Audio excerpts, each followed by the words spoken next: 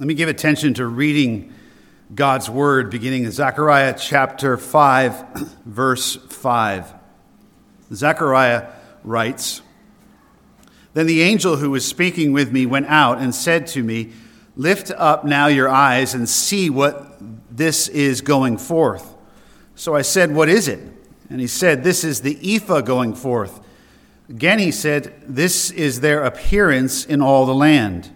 And behold, a lead cover was lifted up, and this is a woman sitting inside the ephah. Then he said, 'This is wickedness.' And he threw her down into the middle of the ephah and threw the lead weight on its opening. Then I lifted up my eyes and saw, and behold, 2 women were coming out with the wind in their wings, and they had wings like the wings of a stork. And they lifted up the ephah between the earth and the heavens. And I said to the angel who was speaking with me, 'Where are they taking the ephah?' Then he said to me, 'To build a house for her in the land of Shinar. And when it is prepared, she will be set there on her own pedestal.'" Amen. This is God's word. Let's pray.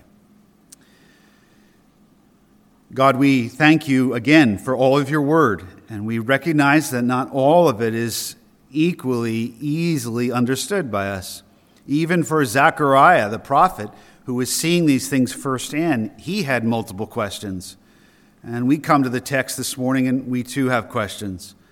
So we ask reverently, humbly, by your gracious Holy Spirit, our God, teach us, not only that we may understand this portion of your word, but that as we have just sung, that your Holy Spirit might come, dwell within us in power, purify us, cleanse us, and make us to shine as your people, individually and together, that we may witness to the glory of Christ and his coming kingdom.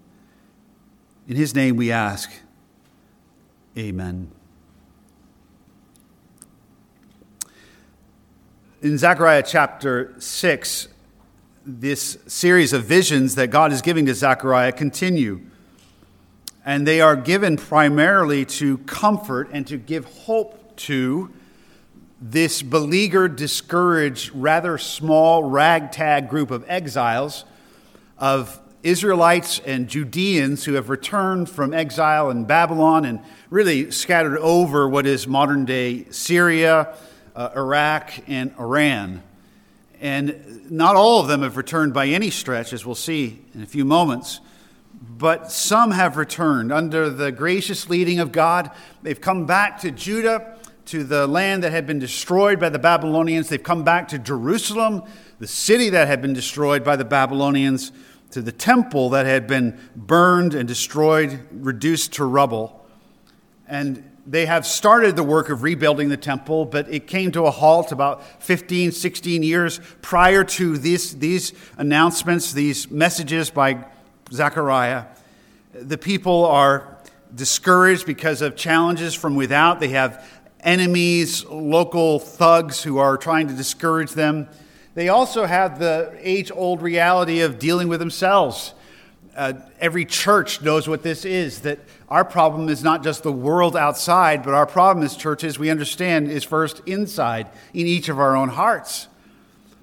And so they're struggling, and they're being encouraged by the 2 prophets, Zechariah and Haggai, to renew the work of building the temple, and to renew their faith in God's covenant promises to Israel and Judah. Zechariah's name means the Lord, or Yahweh, remembers. And it would seem right now, as we read even in the Psalm 89 this morning, that they would read that psalm and identify it with it very much. It would seem as though all of God's covenant promises to David and to the people of Israel have been forgotten by God, or maybe he changed his mind.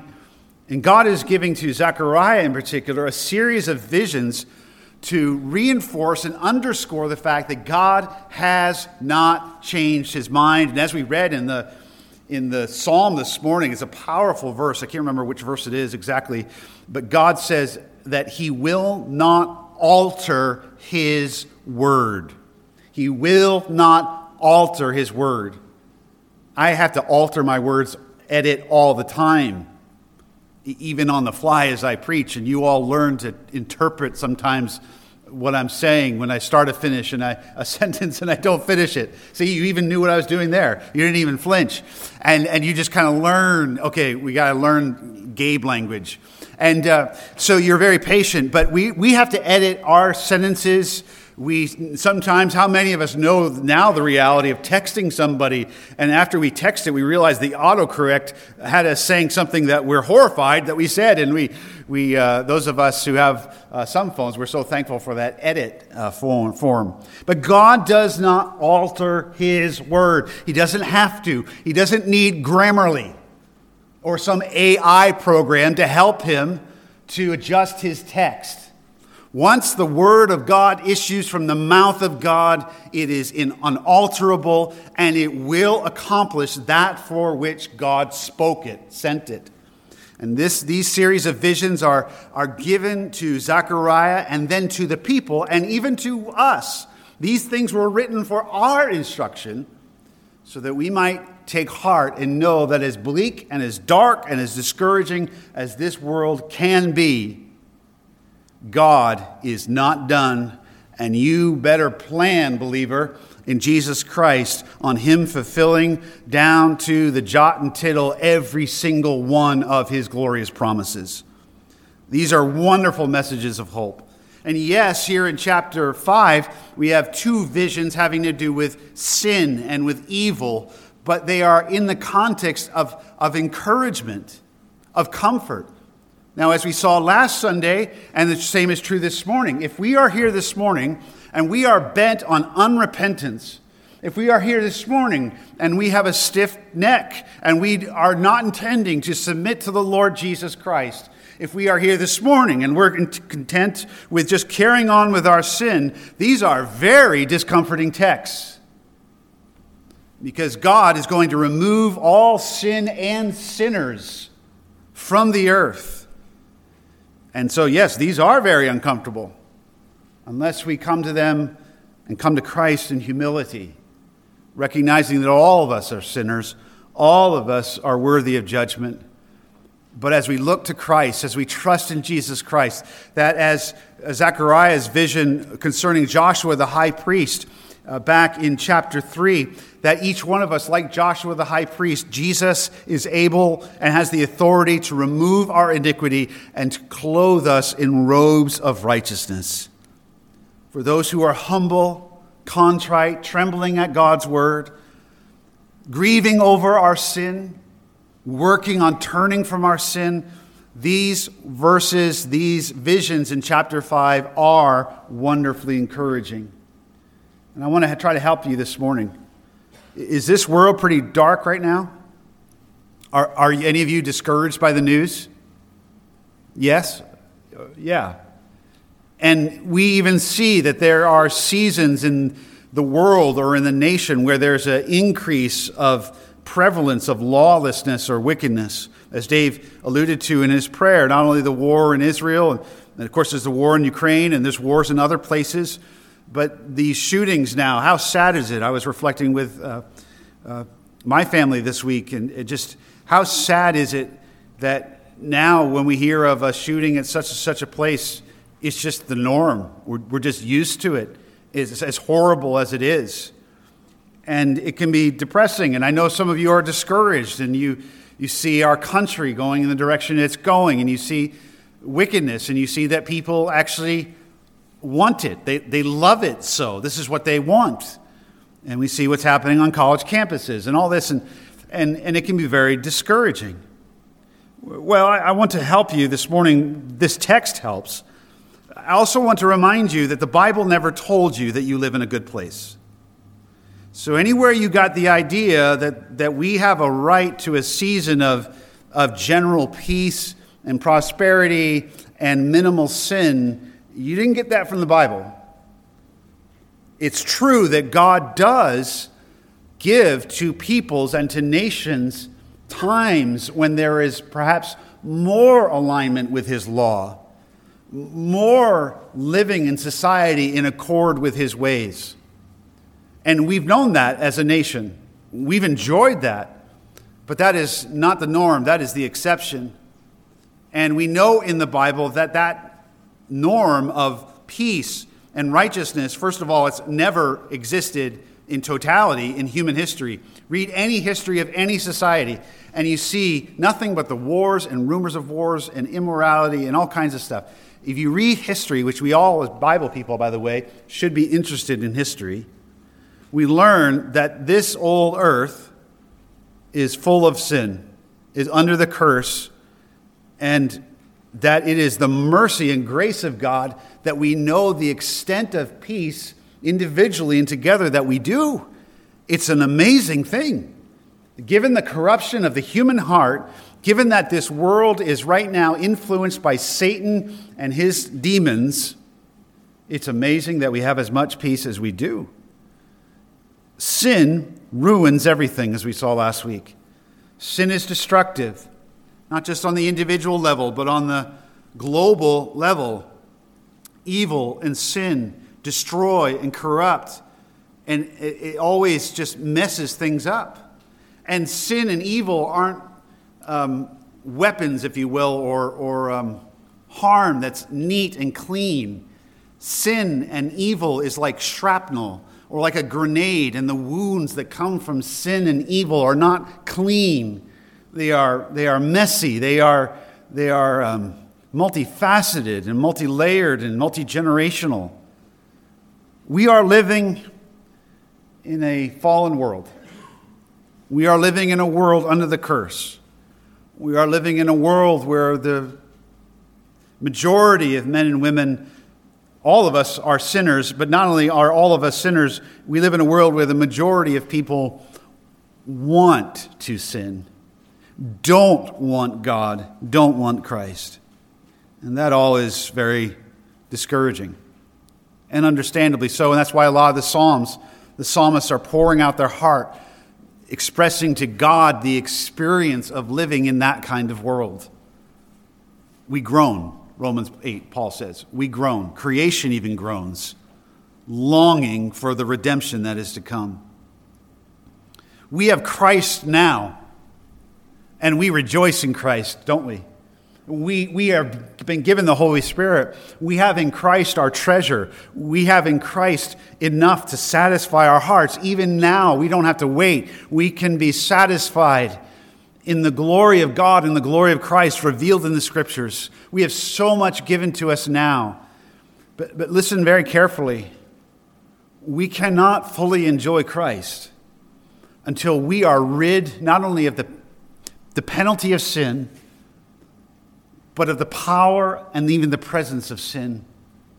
I can't fully enjoy Christ until God not only takes care of the punishment from our sin, which he did in Christ, but I can't fully enjoy Christ until that day when God completely remakes my heart and my mind so that I no longer even have the impulse to sin, the inclination. We can't fully enjoy Christ as long as there are sinners and sinful societies and sinful governments who are advocating and pursuing and doing that which is over and against Christ. So we enjoy Christ now, but our enjoyment of Christ is not yet full. It is marred in part by our own sin and by the sin of this world. We groan. And God knows that. And that's why here in Zechariah chapter 5, he gives to his people a wonderfully encouraging message.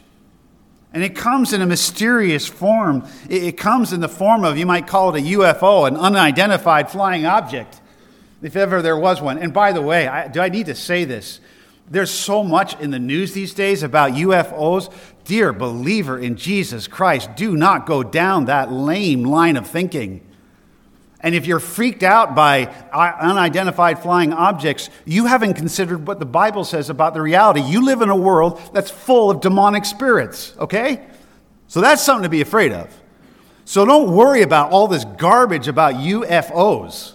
You focus on the Scriptures and on what it says, okay? And by the way, you shouldn't, as a believer, be afraid of demons. Why? Because greater is he that is in you than is in the world.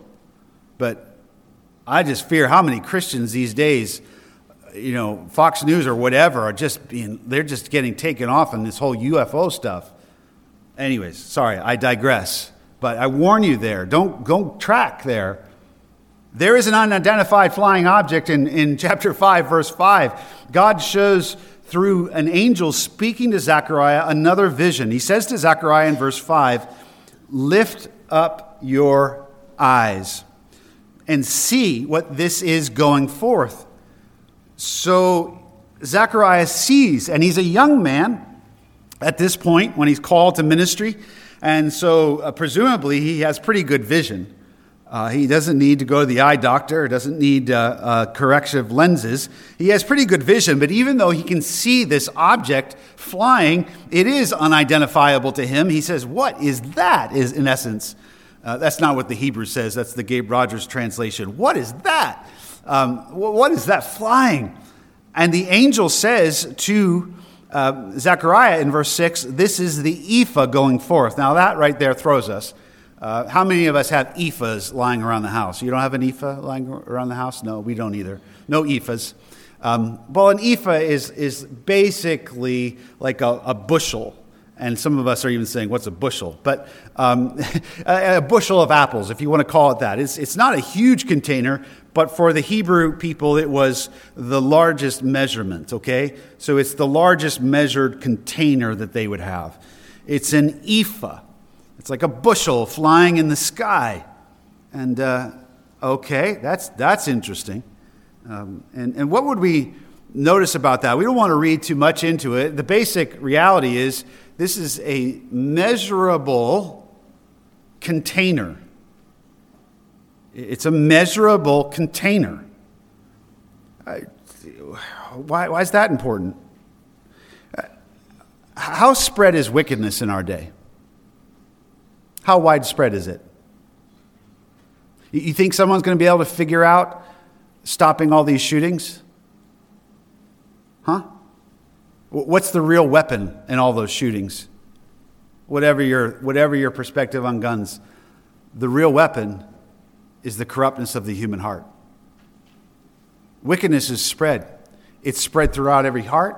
It's spread throughout every family. It's spread throughout every government, throughout every culture. It just seems to overflow and spill over. And how many of us know what it is to have a family gathering where, it's supposed to be joyful. It's Christmas and we're getting together and we maybe go into the family gathering with a little bit of trepidation, just saying, "Oh, I hope so-and-so doesn't say such and such," or how it can go. And maybe that's just my family, but maybe some of you can identify. But, little trepidation about family gatherings, and it's going to be a joyful time, we hope, and then it just takes someone, maybe it's even you say the wrong thing, or something is wrong, or someone just opens their mouth and says something downright mean, or gossip, or hateful, or spiteful, and then you've got all this tension in the room, and the kids are still there, they just want to have fun, but all the adults, the event's ruined. That's what wickedness is like. It spreads, it corrupts, it seems to spill over and to know no bounds. But here we learn in the opening verses that Zechariah sees a container. He sees an ephah that is contained. And this is very helpful to us. And so if I can give you my first point here this morning for those of you who are note takers. God exposes and identifies wickedness. God exposes and identifies wickedness. As I said, an ephah is about 1 bushel. It's the largest measurement for Hebrews at that time. And notice that this ephah is moving. There's a lot of movement actually in this text. The ephah is moving, the wickedness is moving, the 2 women with wings like storks they're moving, the ephahs, there's a lot of movement here. And so this is wickedness is contained, it is identified and exposed. God says through the angel to Zechariah when he asks, "What is that?" And he answers, this is the ephah that's going forth. And he says, this is their appearance in all the land. In other words, this ephah is a picture of the sin that is throughout all the land, not only Israel, but throughout the whole earth. We learn down in verse 8, the first part of verse 8, it's called wickedness. This is wickedness. Now, this is very strange for us. We look at this, it must have been quite strange for Zechariah as well. He sees a container, and it's flying, and he asks what it is, and he's told whatever is in this pot is an illustration of what the people's sin is like throughout all the land. There's a lead cover over this ephah. Lead, why? It's in other words, it's heavy, it's not going to move. And there's a woman sitting inside the ephah. Now be careful with this. The message is not women are wicked. Guys, be careful with that, all right? Some of you are, I knew it. Okay, well, if you want to go down that line, you have a real problem when you get to the New Testament and even the Old Testament, and the Antichrist is the lawless man, the man of sin. So, sorry, men and women, male, female, you can't enter into the text here any of your petty little wars between the sexes, okay? That's not what this is about. And sin or wickedness is personified here. In other words, wickedness is made the appearance of a person. And yes, in this case, it is a woman. And you don't need to read into that anymore that in Hebrew, the word evil is always in the feminine form. Okay? So don't overthink it. Don't do more with that than what the Holy Spirit intended. And very interesting when you get to Revelation, the book of Revelation, in Revelation chapter 17, we are introduced to a very similar character. John, the apostle of Christ, in Revelation 17, verse 3, was carried away by the Spirit. He also sees a vision, and he sees a vision of a woman sitting on a scarlet beast full of blasphemous names, having 7 heads and 10 horns, and symbols of power and authority. And the woman was clothed in purple and scarlet and adorned with gold and precious stones and pearls, having in her hand a gold cup full of abominations and of the unclean things of her sexual immorality. And on her forehead a name was written, a mystery, and this is what was written: Babylon the Great, mother of harlots and of the abominations of the earth. So in the Old and New Testament, in prophecy, sin itself, or wickedness, immorality, is personified as a woman. You might call her a witch, an evil, vile, wretched woman. And she is identified with Babylon. You see here in the text that later on, we'll see this, the ephah is carried to Shinar. Shinar is modern-day Iraq, where Babylon was located. Babylon stemming from the word Babel, where in Genesis chapter 11, that's the place where the men and women of the earth refused God's command to multiply and fill the earth. They wanted to stay together, to defy God. They started building a tower, and God judged them and confused their language. Where did that all happen? In Shinar, in Babylon. So Babylon in Scripture, both in the past and in the future, is central to the war against God and against Christ. It is the capital, as it were, of Satan's Antichrist kingdom.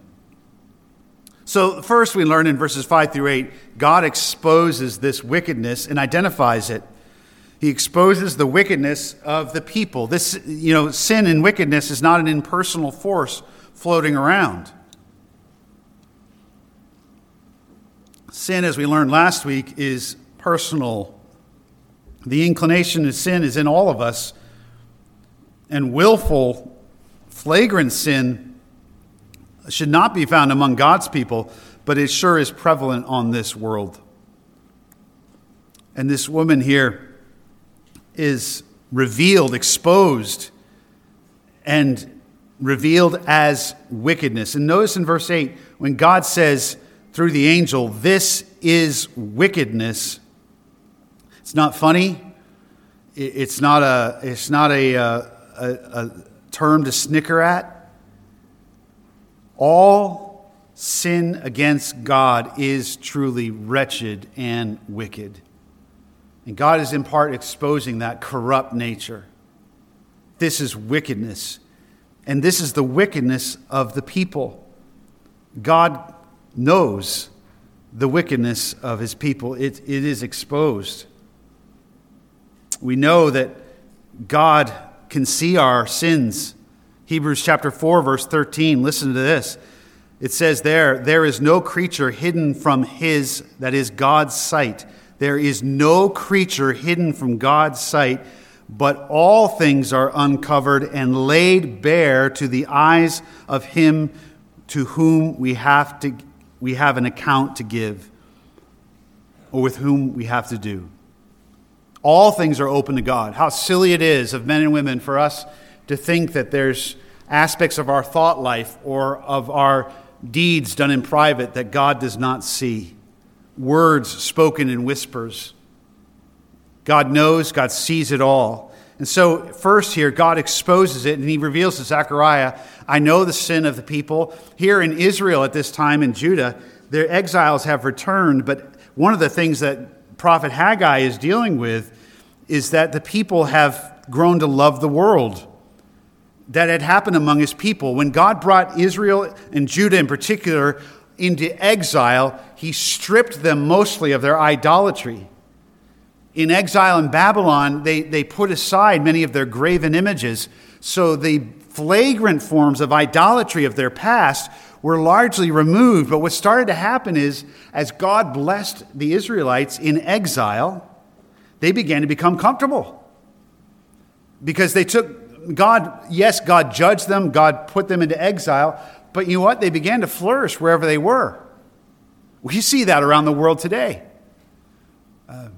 More Jewish people have won the Nobel Peace Prize than any other people group. There's all kinds of fascinating statistics.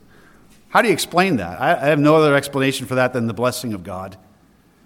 Wherever they have gone all around the earth, God has blessed his people. And they began to thrive in Babylon. How many positions? Ezra, like Nehemiah or Daniel a little earlier, Mordecai, Esther. It's amazing how many of God's people, the Jews, God raised to places of influence in the nations that they were exiled to. So they go away into exile and their family settles there and they begin to form a business and they start to make money and they start to be comfortable. And the prospect of returning to Judah doesn't sound all that great. That's why it's not actually in the return to Jerusalem. Initially, there weren't that many. There were about 50,000. That's not that many in comparison to all that were exiled. Why? Why didn't more return? Because they were comfortable. Because returning meant leaving behind what they had earned or what they had built. They were tempted to love the world. And even those who did return, in the prophecies of Haggai, God has to correct them and to rebuke them. God had to challenge them in Haggai chapter 1, verse 4. Is it time for you yourselves to live in your paneled houses while this house, the temple, lies in ruins? So now, says the Lord, set your heart to consider your ways. So the people who even returned, they were giving priority to building their own houses. What's God's problem with paneled houses? Some of us may be thinking, boy, I better not put paneling in my house. I'll get in trouble. No, that is not what it's about. The idea was they were putting their own desires and needs first and leaving the priority of the worship and the honor of God to the leftovers. We can do that. You better believe that's happening here in New England. Too many Christians saying, oh yes, bemoaning the state of the church here in New England. Oh, I wish there was more biblical churches. I wish there was more churches I could send my children and grandchildren to, encourage them to go. We can mourn over the fact that the church is not very strong here in New England, and yet how many believers in Jesus Christ give to God the first and highest priority, who long for his worship to be glorious, for his gospel to be preached. So we know what this is. This is old-fashioned worldliness. This is why John the Apostle in 1 John chapter 2 said, do not love the world or the things in the world. If anyone loves the world, the love of the Father is not in him. All that is in the world, says John, the lust of the flesh, the lust of the eyes, the boastful pride of life, is not from the Father, but is from the world. And the world is passing away, and also its lusts. But the one who does the will of God abides forever. We're here to do the will of God. And God gives to us many good gifts. We are thankful for comfort, for homes, for properties, for fun activities. These are all good gifts from God. But when the things that God gives us as gifts, safety and possessions, become our first love, we're in trouble. So whether it's overt sexual immorality, lust, greed, worldliness, whatever it is, whether it's found among the world out there or among God's people in here or among the people of Israel, it is, verse 8, it is wickedness. There is no such thing as a small sin. All sins may not be equal in weightiness, but all sin is truly wicked. Wicked. So God exposes and identifies wickedness. And it is, secondly, this morning, God restrains and contains wickedness. God restrains and contains wickedness. We've already learned this. The wickedness, this personified as this woman, the harlot of Babylon, is contained in this ephah. And there's a lead lid on it. Verse 8, the angel who was speaking with Zechariah threw down wickedness into the middle of the ephah and threw the lead weight on its opening. That is so encouraging. That as unbounded as wickedness seems, as out of control evil and wickedness seems, just drive around and you find out how uncontrolled it is. Has anybody noticed these days that a red light apparently is just suggestive? I mean, and that has changed. 10 years ago, you did not see every other time you were at the traffic light someone flying through a red light. Look, and I know some of us, we sometimes missed it and we squeezed a little bit of orange juice when we were getting through that red light. But I'm talking about flagrant disregard of the law, lawlessness, and it's on the increase, multiplied in our culture right now, isn't it?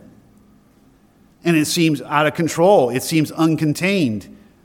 And in some measures it is, because, as we said earlier, wickedness spreads. Wickedness is everywhere. Wickedness is within every human heart. But here we learn the equal truth that even as unbounded and as powerful and dominating as wickedness seems, God is still sovereign yet.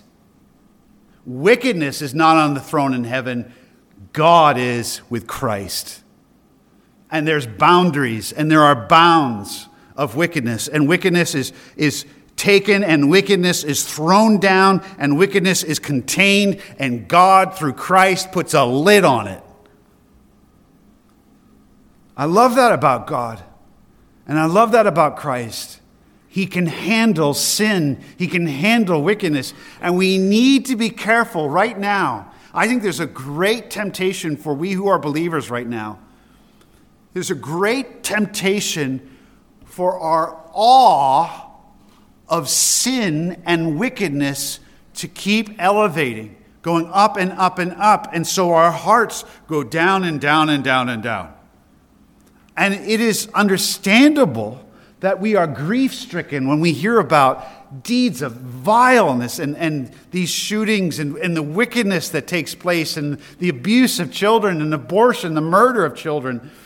Our hearts should grieve, but we need to be careful that we keep a biblical perspective and that we don't allow our awe to increase so much for wickedness that somehow it's as though Christ is not equal to the task. He not only conquered sin, our sin at the cross, by paying atonement for our sins so that we are forgiven, but understand that at the cross, Christ, our champion, secured the right to one day, as it were, take wickedness by the neck and throw her down into the very bottom of the pit of hell. So that there one day will be on this earth, the kingdom of our Lord and of our Christ, and every molecule, every square inch of this universe will be free of sin. Not because it naturally kind of just, worked its way out, but because God, in his sovereign, mighty majesty, removed sin from the hearts and the records of his people and removed sin and sinners from very creation itself. Worship Christ. Worship Christ. Be in awe of Christ, because God and Christ restrain and contain wickedness. It is not unbounded. It is not without end. But thirdly and finally, God sets wickedness up for a great fall. The end of wickedness is coming. Verses 9 through 11, Zechariah keeps looking and he sees two women coming out with the wind in their wings. There's debate as to whether, are these angels? Are these demons? Likely demons, it would seem. Either way, whether angels or evil angels, demons, these messengers are under the sovereign control of God. It's not as though sin, wickedness under wraps, under the lid, is somehow escaping. But under the sovereign supervision of God, these two spirit beings, likely wicked, because the stork was an unclean bird. It was off the menu for Israelites. It was on the no-no list. And it is, of course, storks have big wings. They can fly a great distance. And the idea here is that this wickedness that is contained will be placed under the sovereign control of God, ultimately set on a pedestal. Verse 11. You say, what's going on? It seems backward. It seems like God's going to bring an end to sin, and yet at the end of chapter 5, wickedness seems to be getting away and seems to be going to Shinar, to Babylon, home as it were. And they're actually being given a house. What is the house? The house could be a worship. Remember, the people of Israel were building the house of the Lord. This is the house of Shinar, the house of the harlot of Babylon. This is representative of this world's false system of worship. This is representative of the worship system of the Antichrist, ultimately. And interestingly, that it would seem that in the last days and during the days of the tribulation, that region of, we know as Iraq today and Babylon, in that region, that will once again become a center for the commerce and the influence and the religious influence of the Antichrist and his system. And if that seems outlandish to you, what's all the news about right now? It's interesting. It's all about Israel, just a little bit southwest of Shinar. It's all about Turkey. It's all about Syria, which is just due west of Shinar. It's all about Russia, which is due north of Shinar. It's all about Iran, which is just to the east of Shinar. Everything's being set up. I have no prophecy as far as date or time. I'm just saying we are seeing unfold before our very eyes, understanding that this is where it's going to go down. And somehow in the last days, in that area of the world that the whole United Nations and the world is fixated right now, that is going to be the center of this system of wickedness. And we might think, oh no. That's a place where lots of oil and lots of power and lots of influence. And by the way, that region is where all of the ancient cultures, the Sumerians, the Assyrians, the Elamites, the Babylonians, that is the area right in that territory where all these great empires of old rose out of and where their capitals were located. Well, no, wickedness isn't getting away. Do you see it? Wickedness is being set up. Wickedness is being set up. Oh yeah, put up on an altar. But in God's holy justice, in the last days, he's going to permit wickedness to build a house and to have a place, finally, in the very place where mankind presumed to be able to rebel against the Most High, to be able to make a tower. Well, God's going to say, you want to build a house, you want to build a tower, you go right ahead. It's going to be an act of righteous justice. He's going to allow wickedness to prevail in the last days, in that period of time when the Antichrist, the man of lawlessness, is revealed, the harlot of Babylon in Revelation chapter 17 and 18. And when she is set up and will seemingly have a period of great success, great influence over all the world. He's set up to fall. Again, I just wonder, does some of this sound spectacular to some of you? We have no idea if Islam is the ultimate religion of the Antichrist. But could you have conceived even 15 years ago that Islam would have the kind of advance it has around the world and even in our country? Europeans right now don't know what to do with this. They're realizing that in their nations, and I'm not saying that every Muslim person, all right, is any more evil or wicked than any unbelieving New Hampshireite. But you see, Islam is spreading. And again, don't be alarmed. You shouldn't be alarmed by that. But it is. And so you shouldn't be shocked. We shouldn't be shocked that there one day will be a system, whether it's Islam, whether it is, it's a worldly antichrist system that will be located in that portion of the world, and it will seem to prosper. But in Zechariah 5, verse 11, we learn that there's going to be a house built and that wickedness will be set there on her own pedestal. And the reason for that is she'll be set up on a pedestal for a great fall. The harlot may not be Humpty Dumpty, but the harlot will have a great fall. And no one will pair back together again. Revelation 17. If you want to turn there in closing, Revelation chapter 17.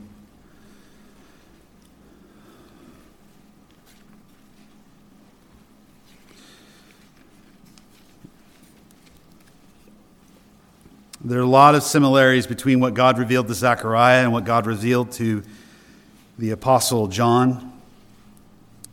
This woman, this harlot, being representative of the immorality of this world. She seems to have great success. Chapter 17, verse 18, John is told that the woman that he sees is the great city, that is Babylon, which has a kingdom over the kings of the earth. But after he sees this, he learns, I'm not going to read all of chapter 17 and 18. You can read it later and you'll see the similarities. But this system located in Babylon will come crashing down. Chapter 18, verse 1, after these things, after he sees this vision of the harlot and her power and this woman, he sees another angel coming down from heaven, having great authority, and the earth was illumined with his glory. And the angel cried out with a mighty voice, saying, "Fallen, fallen is Babylon the Great, and she has become a dwelling place of demons and prison of every unclean spirit, prison of every unclean bird, prison of every unclean and hateful beast." You see there the containment? For all the nations have drunk of the wine of the wrath of her sexual immorality, and the kings of earth have committed sexual immorality with her. This anti-God, anti-Christ system. And the merchants of the earth have become rich by her power and her sensuality. God causes people to come out of her. Turn over to chapter 18, verse 20. Finally, she is destroyed. The great city is destroyed. That's what chapter 18 of Revelation describes. And in chapter 18, verse 20, this system personified as a wicked woman set up on the pedestal, as it were, comes crashing down. Fallen is Babylon. And God says in verse 20, "Rejoice over her, O heaven, and you saints and apostles and prophets, because God has pronounced judgment for you against her." Then a strong angel picked up a stone like a great millstone, threw it into the sea, saying, "So will Babylon, the great city, be thrown down with violence and will not be found any longer." God sets wickedness. God is setting wickedness up for a great fall. So in closing, we have a decision, all of us. Who do we want to align with? It may seem very easy right now to go along with the world, to love the things of the world more than we love Christ and his kingdom. But that is a bad investment. Because to align ourselves with the world and to love the world is to love the harlot, to be against God, to be against Christ. And we've learned this morning that those who are aligned with her, with wickedness, will be cast down. But the greatest pastoral application from this text, I believe, is one of comfort for Christ's people. Not only does Christ remove our sin, we who trust in Christ and his death on the cross for our sins, not only does he remove our sin from us, not only does he clothe us in his own righteousness, like he clothed Joshua the high priest in Zechariah 3. But for we who are in Christ, the day is coming when we will witness the great crash and crumbling down, throwing down of this godless, Christless, violent, wretched, wicked system. And there will be a time when our hearts will no longer groan. And God will remove not only Satan, not only demons, not only the Antichrist, but not only sin, but every sinner. So that everyone you meet in the kingdom of Christ one day will be holy through and through, not even with the capability of sinning. No more passwords, no more locks on doors, no more rumors, no more gossip, no more fears, no more doubts, no more anxiety, no more wounds from one another, physical or emotional. All life, all goodness, all laughter, all joy, all song, all healing, all gladness, world without end in the kingdom of God and of Christ. Does that encourage you this Christmas season? That not only does God give us Christ, but with Christ, God gives us one day the enjoyment of an earth and a heaven where there will be no longer any wickedness. Let's pray. God, we praise you that you are so powerful, so sovereign, that you can contain the seemingly uncontainable. You know how our hearts groan over the extent of sin in this world. We see the violence and the wretchedness and the stealing and the lying and the harm against innocent ones. And we long and we cry out, oh God, how long? How long, as the psalmist said this morning, how long, O Lord? We long for your coming, Lord Jesus, in our being gathered to you and the unfolding of these things, so that once and for all, finally, Satan and the Antichrist and the system of evil of this world can be cast down and the kingdom of God can be ushered in. We long for those days. lift up our hearts even as we groan. Help us to drink deeply of your promises, to breathe the air, as it were, of that kingdom that is in the future, so that even today, that our hearts may rejoice. God, forgive us for our worldliness. Forgive us that our hearts so often love something or someone more than you. We confess it as wicked, and we want to turn from it today. We love you, Lord Jesus. Please possess the entirety of our hearts by your Spirit. We ask in your name. Amen.